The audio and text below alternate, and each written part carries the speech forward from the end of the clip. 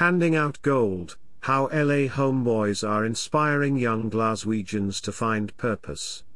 While Los Angeles and Glasgow may be thousands of miles apart, many of the issues, gangs, poverty and adverse childhood experiences, are the same, argues the founder of a Glasgow project based on a U.S. gang rehabilitation program.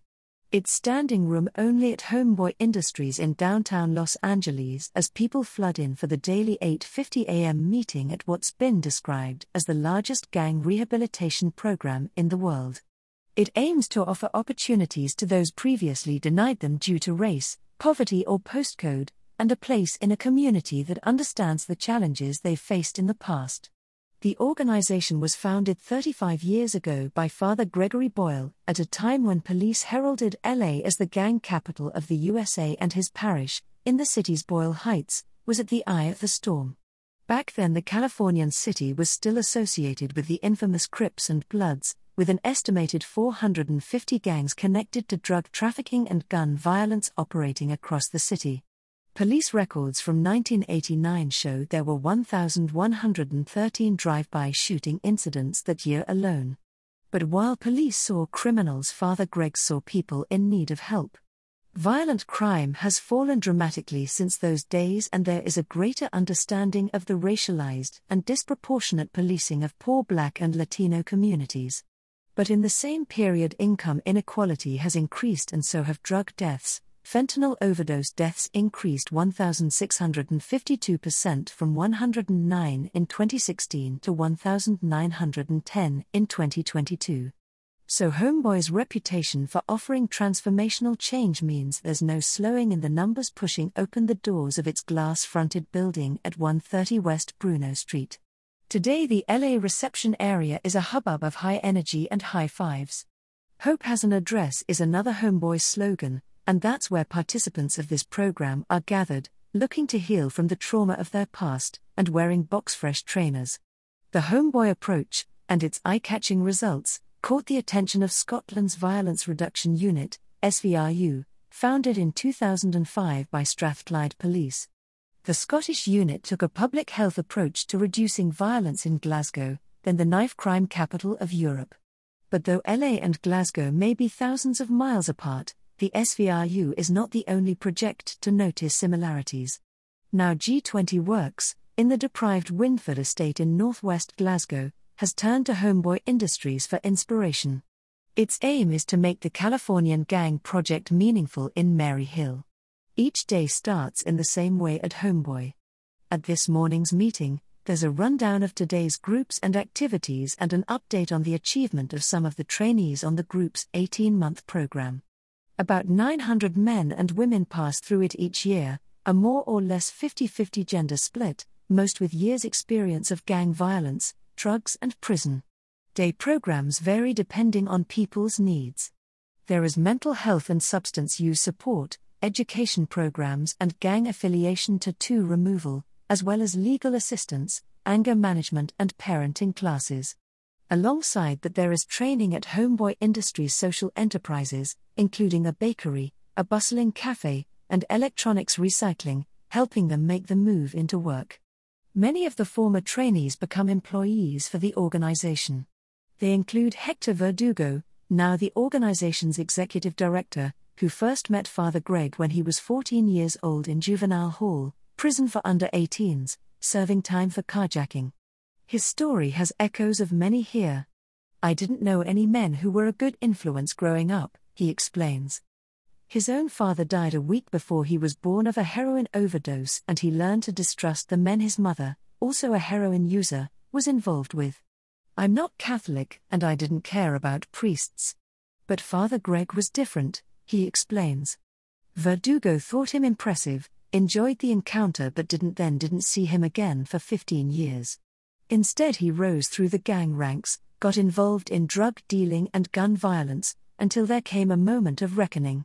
"There was a point where I woke up and thought, what am I doing with my life? My grandfather was a gangster, my father was a gangster, now I'm a gangster, this has got to stop." Like many of those on the program now, he dropped out of school as a young teen with no qualifications.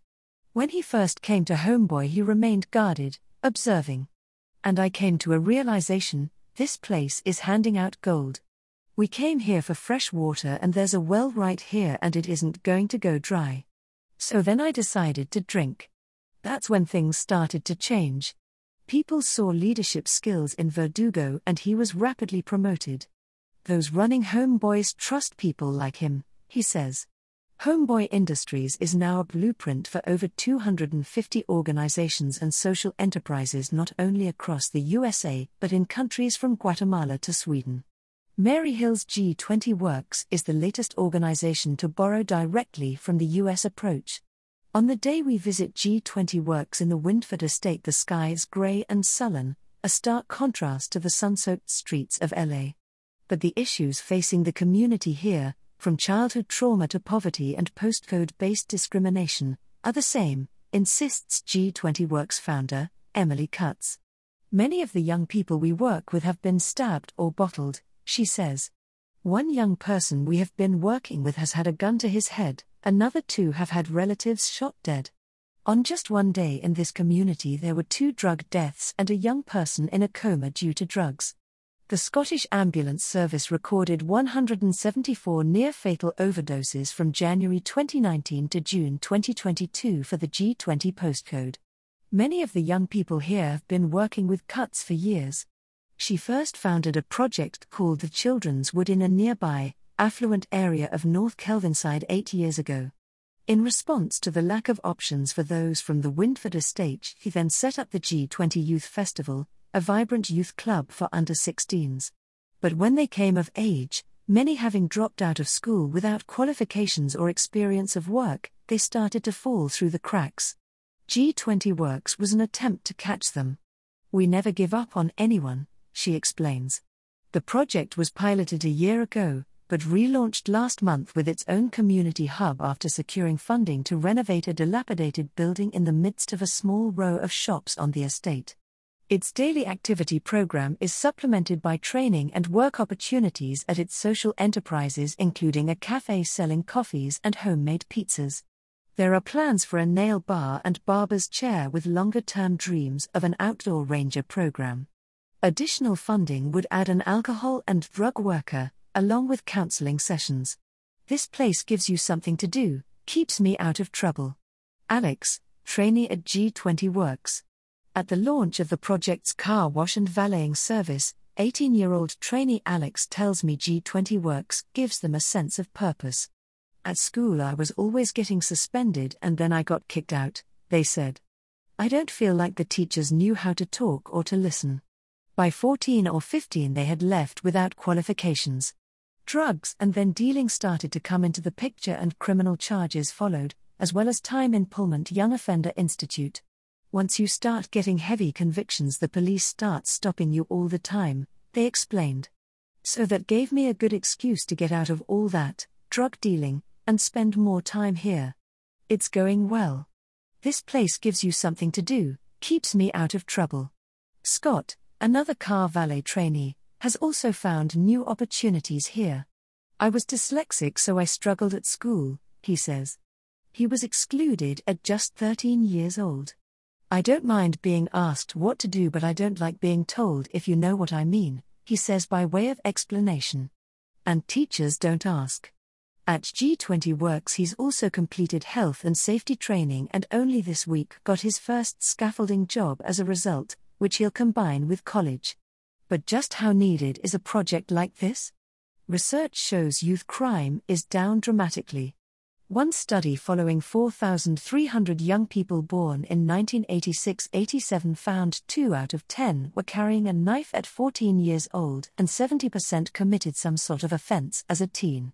A second study following 5,200 people born in 2004 showed that only 2% of them were carrying a knife by the same age and only 30% committing any offenses as teens. But researchers have warned of complacency, with poverty and negative childhood experiences still closely linked to offending, and there are worries about funding. This summer Youth Link Scotland's member survey also showed a looming crisis in the sector, with 50% of youth workers reporting severe cuts to funding. Ian Corbett, a participation advisor for Children and Young People's Centre for Justice, CYCJ, claims the combination of cuts to young services and the cost of living crisis is putting families under increasing pressure, making progress fragile. We are hearing more about the increase in street gangs again, he says. He is worried those cuts mean youth services are short-term and goal-orientated, putting off those seeking something that looks different from school. As a result, the young people at most risk of being criminalized are no longer accessing youth work services, he says. A project like G20, which takes youth work values, coupled by the ethos of somewhere like Homeboy, is quite unique. Karen McCluskey, Chief Executive of Community Justice Scotland, has been an admirer of Homeboy for decades and agrees that that approach of healing in community is something that people right across Scotland could benefit from. She believes there's already much to celebrate in the strides Scotland has taken to reducing youth offending and its approaches to it. On the day we speak, she says, just 2 under-18s are in Polmont Young Offenders Institution, compared to 56 at the same time 5 years ago. But while McCluskey understands the pressures that lead to cuts to youth services, she claims they are foolhardy. It's very easy in this climate to make budget cuts that retreat to what are considered core services, she says. But in terms of money, you either pay now or you pay later. We need to remember that very often organisations like G20 Works, and all the others across Scotland doing brilliant work, are all that are standing between a young person and the justice system. Main image, Homeboy Industries. This ferret's story was also published with Sunday National. Our partnerships with other media help us reach new audiences and become more sustainable as a media co-op. Join us to read all our stories and tell us what we should investigate next.